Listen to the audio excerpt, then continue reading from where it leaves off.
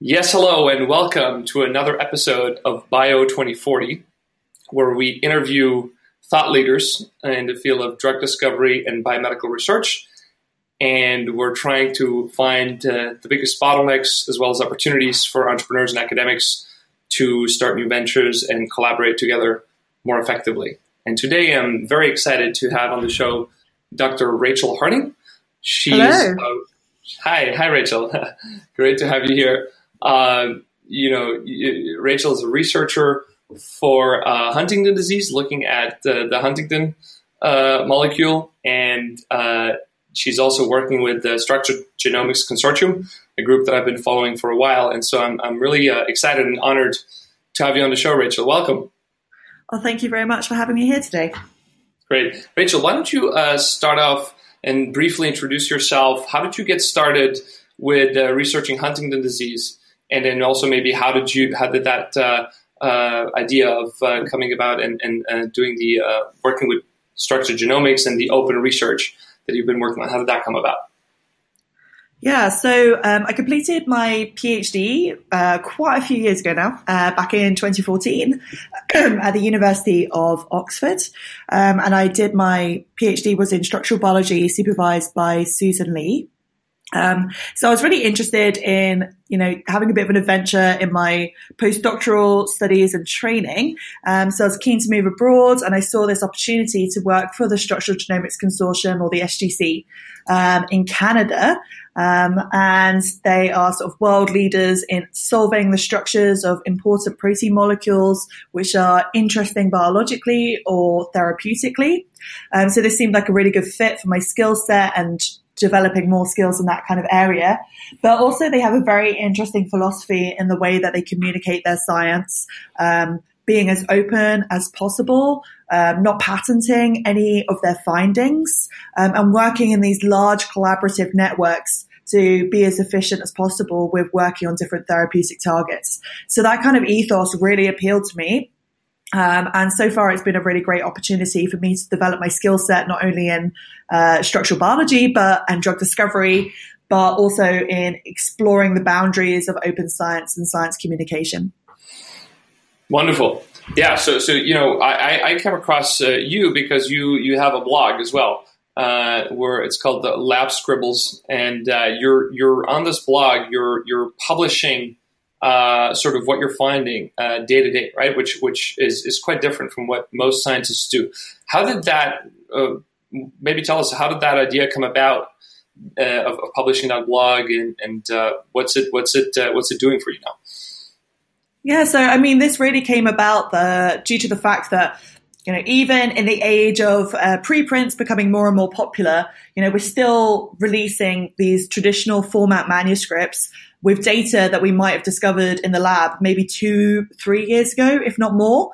And so to me, that doesn't seem to be very cutting edge, I would argue. It's still a slow process. And even though preprints are really good at cutting out that in-between review time and sort of bouncing around different publishing houses, there's still like a big delay in communicating data to the wider sort of public and different stakeholders. So especially in the instance of Huntington's disease, as a structural biologist, there's really limited information in the traditional published literature for understanding what this Huntington protein molecule that I'm interested in looks like.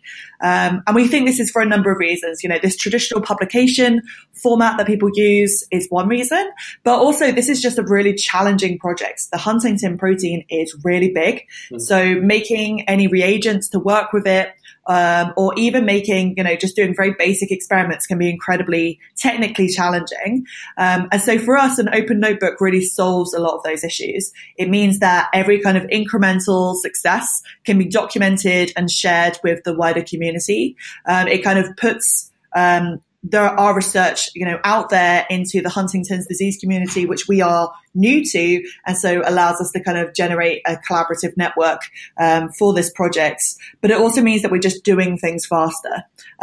So that was kind of how that originally came about. And so, yeah, like you say, I have a blog, labscribbles.com, and on there I kind of try and write almost like a lay summary of each experiment that I'm doing. And then I link through to Zenodo, which is where I put the sort of nuts and bolts technical data and methods and so forth is all archived within the Zenodo data repository. Great. So the Zenodo is where the technical stuff is relying, and so I'm assuming that the scientists that are also working on Huntington's disease is sort of that's where they're referring to. How is that in terms of your documentation? How did you choose the format that you're choosing and the way you're sharing it? Is there a standard? Did you come up with that? How do you make sure that that's understandable to other scientists so that they can use it in their research? So I think some of the most important things to note at this stage is that, the SGC is not the first ever group of scientists to come up with the idea of open notebooking. There is, a long history of people releasing their lab notes in different formats. For us, we chose this format because it's very scalable. We're using a WordPress blog, which is very non-technical to set up and use and expand for a large number of users. And Zenodo is a free data repository, which any academic has access to. So that makes it very easy. And the reason that we have the two different formats was because we need to have the technical details there. I want a scientist to be able to replicate my data or critique the experiments I've done by having absolutely every technical detail there.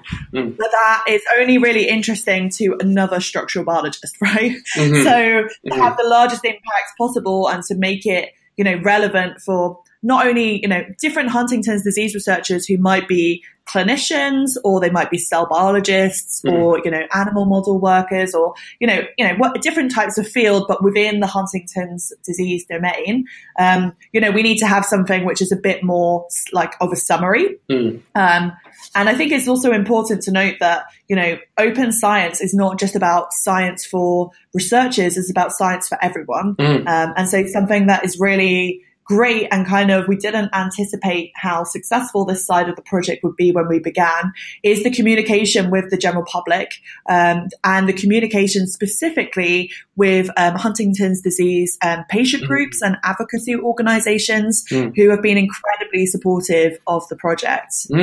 So that's been really awesome, actually. That's really cool to hear because I one of the things I'm trying to understand here with Bio 2040 is sort of, you guys seem to be running this format, and it seems to be, you guys are saying it's really working, it's leading to support and collaborations.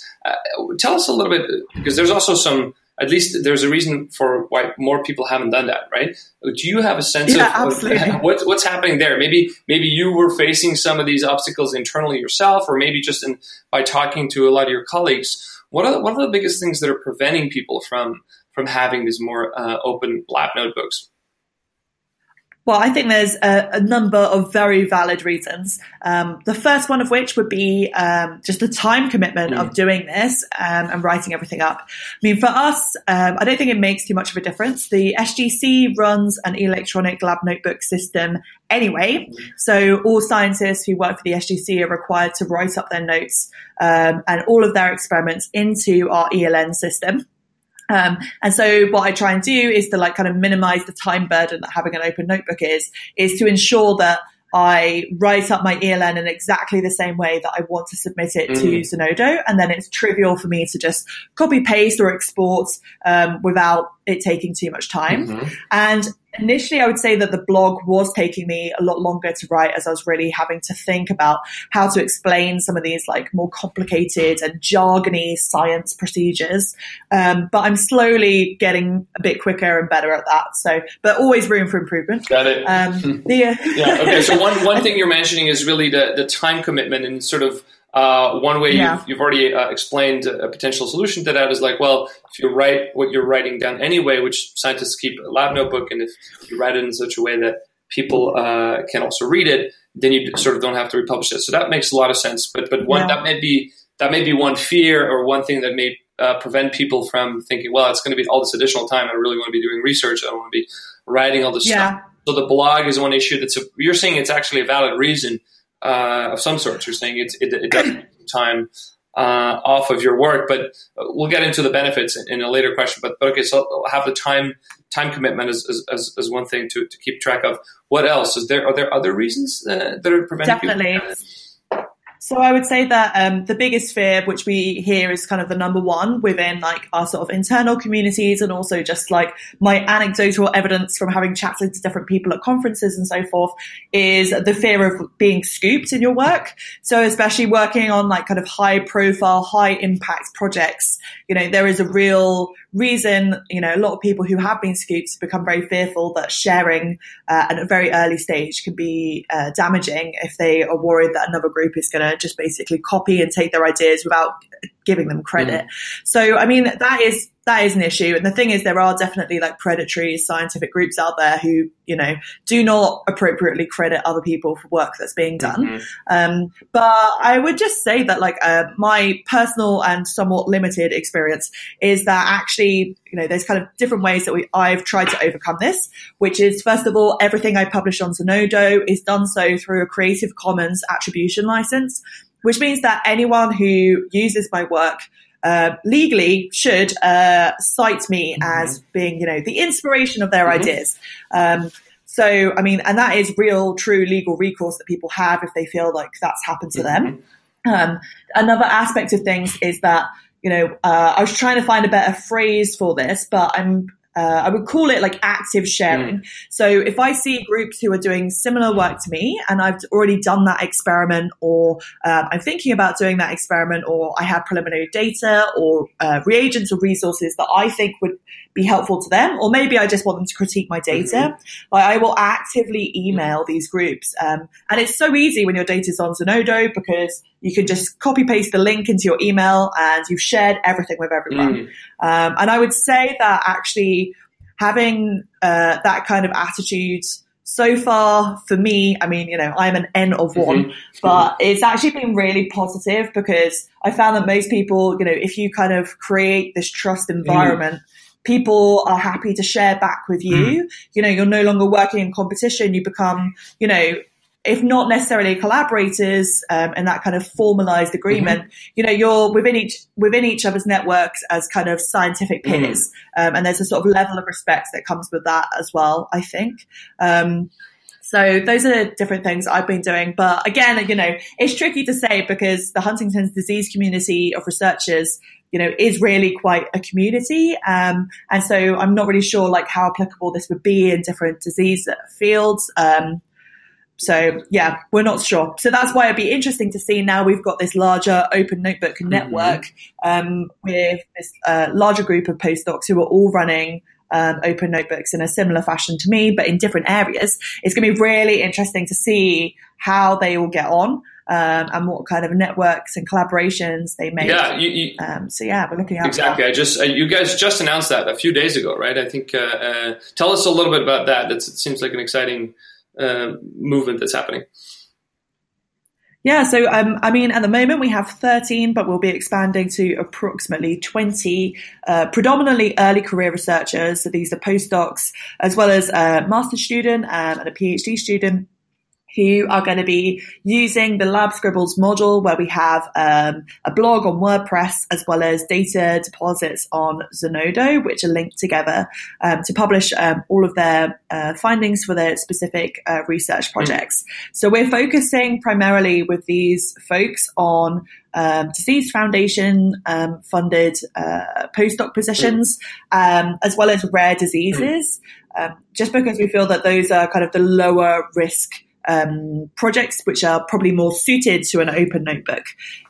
Particularly, so if you have a disease which, very few researchers are looking at anyway, the impact an open notebook can have on just disclosing, any kind of information on that disease can have a real impact for the disease community with minimal risk of being scooped by other research groups. So in this larger effort, that's kind of what we're focusing on. Got it. That's a really interesting point to bring up, and I wanted to hone in on that. You think like where it is more applicable directly and where it is maybe it will take longer until the approach that you're taking might work. And so what I'm hearing now is you're saying probably for rare genetic diseases, or essentially a few people working on a specific area, then the impact of being open is higher. And I'm hearing also that the risk of getting scooped is lower because you sort of all know each other and there's less to scoop about, or is that sort of roughly how you're thinking about this? Yeah, definitely. I would say that that is true. And, I think there's a lot to be said as well about connecting researchers who are studying these rare diseases with the communities who are affected by those diseases. So, there's a real opportunity in that aspect as well. So not only from the scientific perspective do we think that open notebooks are great, but like from a science communication aspect as well, like I think that's a really amazing opportunity for a project.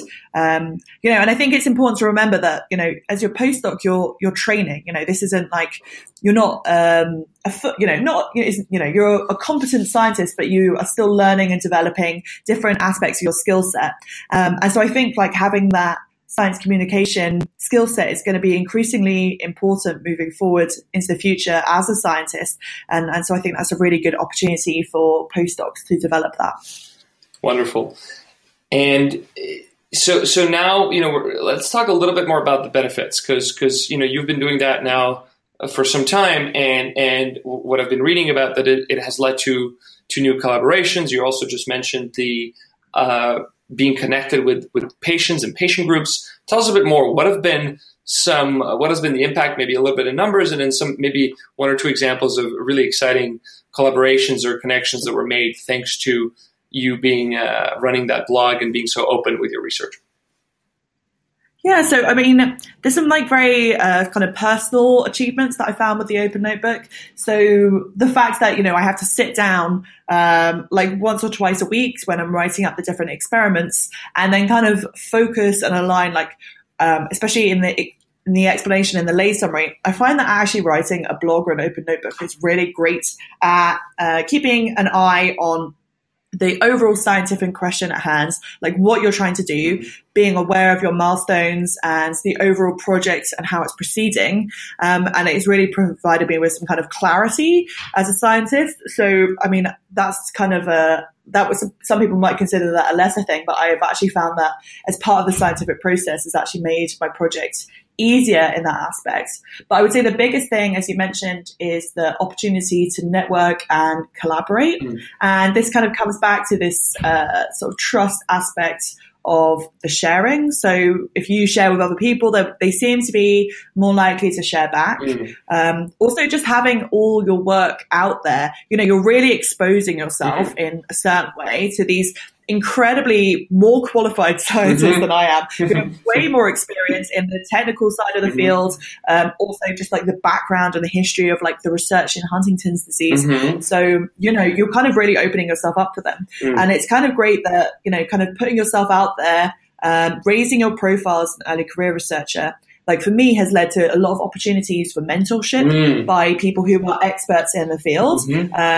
And so in particular, Ray Truant, who is a Huntington's disease researcher at McMaster University, we regularly chat through email. Any data I have before I've written it up on Zenodo, I will often send it to him and ask him questions, which he probably finds really annoying about all the different background and why do people use this mouse model for this and not for this? And what's the history behind this? And he knows a lot of this stuff and he's been really, really helpful.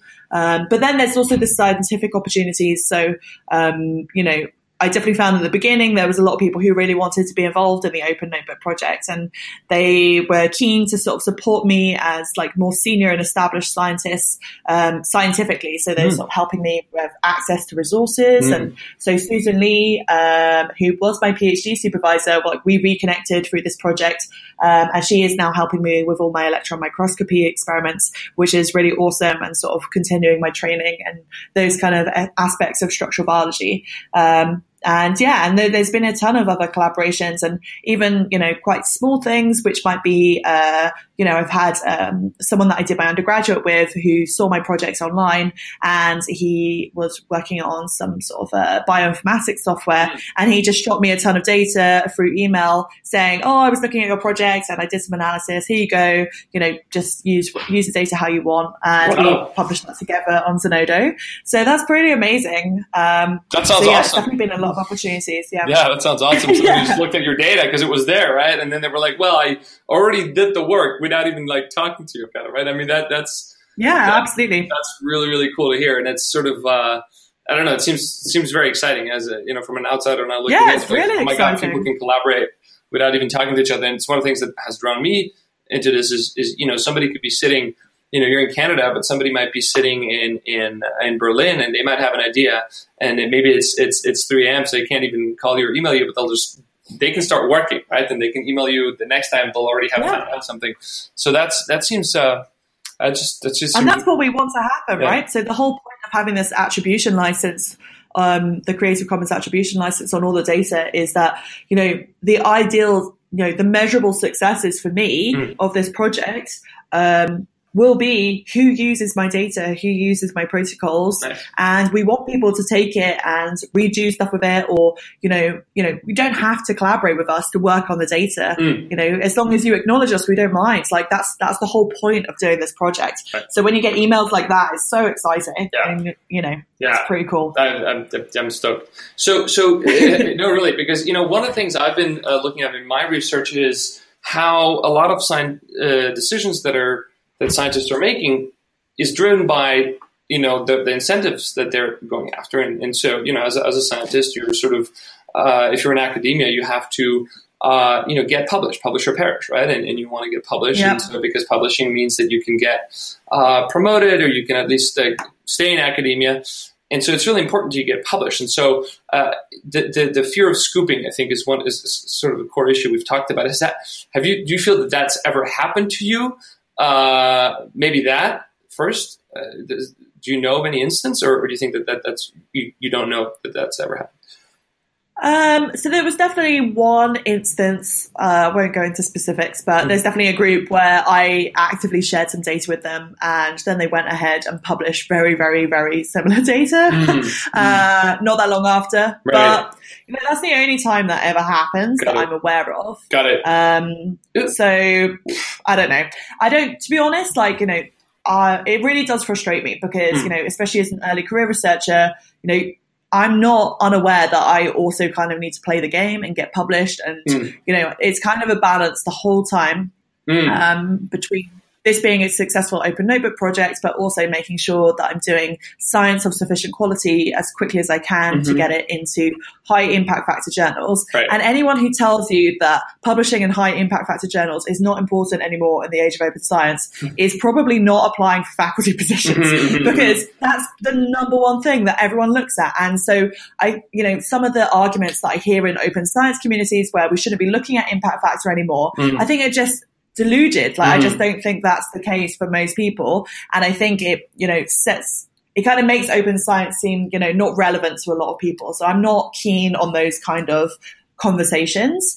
But at the same time, it is a frustrating system. And I find that the current system promotes kind of individual successes rather than promoting teamwork and efficient and effective science in the way that we do things. So one thing I really do not like about biomedical science is the fact that we have this first author publication system where, that we credit one person really with the achievements of their Nature paper or whatever. And that is very, very rarely the case. It's very rare that one person has done all of the work, especially now when, we're working as multidisciplinary scientists and we're collaborating with different groups in order to attain these high impact factor papers. I find that really annoying. And there's one thing with the open notebook aspect of things where it is a team effort and people can join in as, they can commit as much as they want or not at all. And, this is on the very low end of the scale, but anytime I publish a Zenodo post, anyone I think who has contributed to that, I will name them as an author on the post if they want me to, but generally I will do it and then I'll retract it later on if they decide they don't want that. But, but I think that's important. I'm not doing all of this work by myself. I have an incredibly supportive team of folks at the SGCU who are helping me with all these experiments. I just happen to be the person leading the project, but there's loads of other people doing really amazing work on the project. And I think at the moment, that's not really rewarded in the traditional systems. Yeah, I think you bring up a very important point. So this open science movement, right? It's wonderful and it's almost kumbaya. We all share data and we can get essentially, what I'm really looking at is as a taxpayer and as a patient, we want results, right? We don't want scientists to be working in silos and then not sharing data and then wasting. I just had Paul Bashy on, and with his study where he says that 85% of biomedical research is wasted, and one of the core reasons he mentions is exactly that duplication or that not sharing of negative results. Yeah. And you're sort of really, spearheading an effort exactly against that. So again, I'm just stoked that we're chatting and that you guys are out there doing this.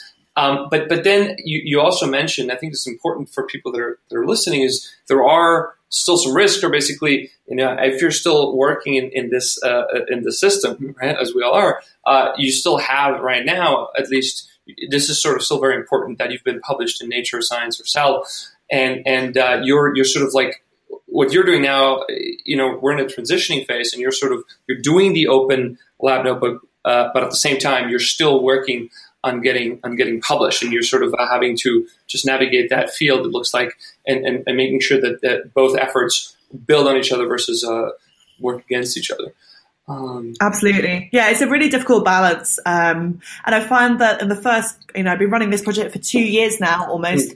And in the first 2 years, it was, very exciting. Working out what an open notebook afforded me in terms of opportunities and creating these networks and collaborations and, all these like really positive things that we talked about. But now I kind of feel like it's the time for me to sort of build on all of these positives to really focus down on the science to, really get pushed forward in terms of publication.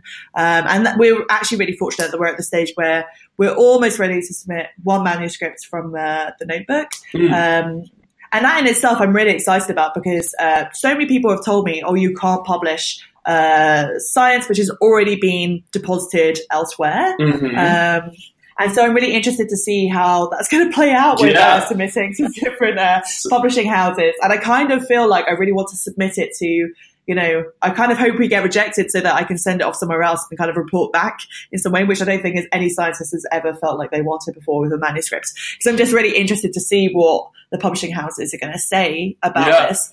But I mean, to me, my argument has always been that, ultimately, I think there's been a huge shift, especially with the advent of preprints becoming more and more popular in biomedical science, that if you are allowed to preprint, I do not understand why you would then not be allowed to disclose the data, especially when it's in this kind of not written up into this story, this manuscript format. It's kind of a bit patchy and there's different posts that you then tie together to make the complete story. Yeah. So I honestly don't think it's going to be an issue at all. But a lot of people who have concerns about my open notebook style of doing science have raised this as one of the things that they're concerned about. So getting that first publication will be a big milestone for this project. Definitely. Definitely. We'll see where that's where the rubber will hit the road, right? And we'll see. Please keep your fingers crossed. Yeah. Yes, I absolutely am, and I want to have you back on the show or be in touch in some way when this happens, and so we can sort of see what the implications are. So that's just it's really interesting to see how that's going to play out. I want to move quickly just to another area. Talking about translating your research into drugs. Ultimately, right? We want to help these patients that are suffering from this horrible Huntington disease. Your SGC doesn't take any patents. What is your understanding now? Like, how does this, my understanding talking with people in the biotech VC community has been, well, we couldn't, if Rachel wanted to do a startup, be like, well, you're not going to be able to get a patent because it's all been out there. And without a patent, you can't raise money. And then without money, you can't do the clinical trials. Is there a sense that is that a real downside, or how does that play out? If you actually find something that now can become a drug or could become a drug, it's sort of being validated in vitro, maybe in vivo, and it's really getting serious. But now it's all been open all the time. Do you see how are you guys thinking about that? How's that going to play out? So I would say that initially for my open notebook project, which is Huntington structural biology, there's kind of no aspect of that is immediately linked to therapeutic development. It's more a kind of biological understanding of the disease mechanism. We hope that's what we're going to maybe find out some clues towards. But for other projects from the SGC, we're working on developing these molecules called chemical probes, which are these potent, very specific in their binding capacity and cell-soluble molecules. And the thing is that I think a lot of folks need to remember in academia is that is still a long way from a molecule which is likely to go into the clinic, right? So at that stage, you've still probably 10 generations of the compound away from having anything which is going to be suitable to go into humans. Mm-hmm. So what you need to do at that stage is you have this molecule which has all these awesome chemical properties and the way that it functions in biology. And this is a great opportunity to, check that you're hitting the right target, like check that you're seeing the phenotype that you want to see. And the way the SGC model works is that we don't patent these molecules because then we can share them with as many people as possible. You can go through the chemical probe portal and, find different ways to get hold of these molecules for minimal cost. And then people can use them in all their different experiments. And then you generate this kind of wealth of data through sharing, which is informative about that particular molecular series, but also about testing it in, rather than just 5 different cell lines in one lab, you'll have 5 different cell lines in 10 different labs, looking at different possibilities or diseases that you might want to look at. So a lot of the things we do at the moment, for example, epigenetics is one of the big focuses in the Toronto site. Mm-hmm. And epigenetics is involved in a ton of diseases. So we might be making a chemical probe against, an arginine methyltransferase, for example, but that could actually have implications in, neurodegeneration. It could be cancer. It could be, all sorts of different things. And so by sharing molecules that we make, we can then send them out to people, or people can get them to test them in their disease model and see what phenotypes they see. And I think that's really valuable information. And then if they want to take that, build on it, make something that's slightly better, and move forward and put it into clinical trials, then great. That's the thing that, kind of comes back to the notebook and also the way the SGC works, is that we want people to use our science that we share and we want them to build on it. So, these chemical probes are not suitable to go into the clinic. But if you can make a chemical probe that you think is suitable to go to the clinic after a couple of iterations of chemistry, then go for it. That's what we want. That's the whole point of what we want people to do.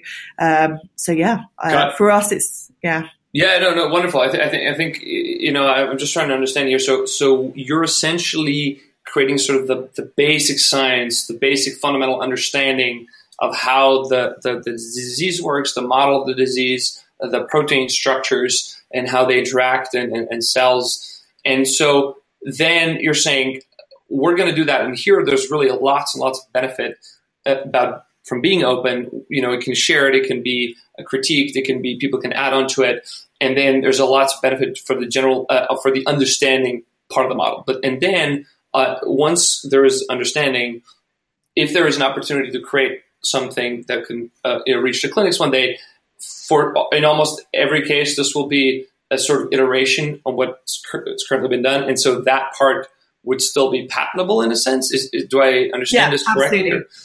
Yeah, so the later down, further down the chain of work, then people can definitely patent that, I think. So I think that's the general idea, yeah. So we want people to build on the work we're doing. We're essentially just creating like a toolkit for other folks to use. Got it. Because I know, I came across Alad's talk that he gave at a Springer conference a couple months back, and when he was really promoting that concept of open source drug discovery, where it seemed like it was going even a step further, and he cited that example with Mitsubishi and GlaxoSmithKline, and I thought it was really interesting how that worked, and I'd love to understand at some point more on how they were able to. It seems like they went further down the drug discovery path and still kept a lot of that open science mantra, if you will.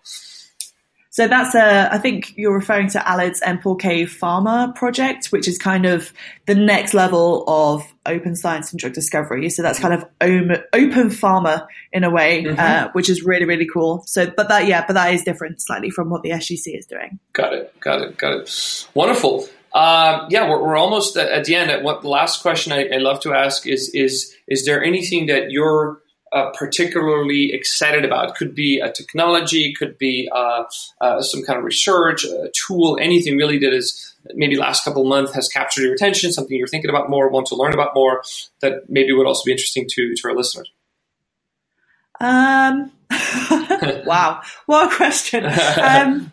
So I think, the thing that my mind is really on right now, and that I'm super focused on, is watching the growth of all these open notebookers that we have at the SGC and trying to grow this open notebook community. So one thing I would say is that we have a Slack for anyone who is interested in open notebooking is welcome to join. If you message me, you can message me on Twitter at LabScribbles or send me a message, and we will send you the invite link. And we're really keen to grow a community of open notebook scientists. There's very few people that I meet who think it's a really bad idea for every single project. And so we're trying to find people that we think, we can help them towards working in open notebooks. But we also have this really amazing group of early career researchers in-house who are just embarking on their open notebook endeavors. So I'm really excited to see how they all get on. They're all working in quite different fields. We have cell biologists, we have structural biologists, we have some chemistry projects. So it's going to be really interesting to see how these all pan out, and hopefully I'll have lots of exciting things to tell you if we speak again. Yeah, no, wonderful. So that sounds exciting. We will be keeping an eye on what you guys are doing, and hopefully spread more of good news that come about, and hopefully the podcast can also incentivize people to check you out. So where can people find you? labscribbles.com and on Twitter. What's the best way to get in touch with you or learn more about how your work is progressing? Yep. So there's multiple ways for everyone to get in touch. So you can either send me an email through my contact page on labscribbles.com. So that's labscribbles.com. And you can also find me at LabScribbles on Twitter. Please feel free to tweet me or send me a message. And I'll be more than happy to talk to anyone who's interested in open notebooking, who is interested in doing it for themselves or just wants to find out more about our projects or wants to collaborate on any of the science that we're doing. Feel free to reach out. Great. So listeners, you heard the call. This is a call to action to go check out Rachel and her blog, her Zenodo posts, and as well as make sure to follow her on Twitter. We will definitely be following. And Rachel, I just want to say thank you. Thanks for coming on the show. It was a really captivating conversation. And thank you for having me. Yeah, hope to be in touch and hope to learn more and see more of the great work you guys are doing. Awesome. Thank you.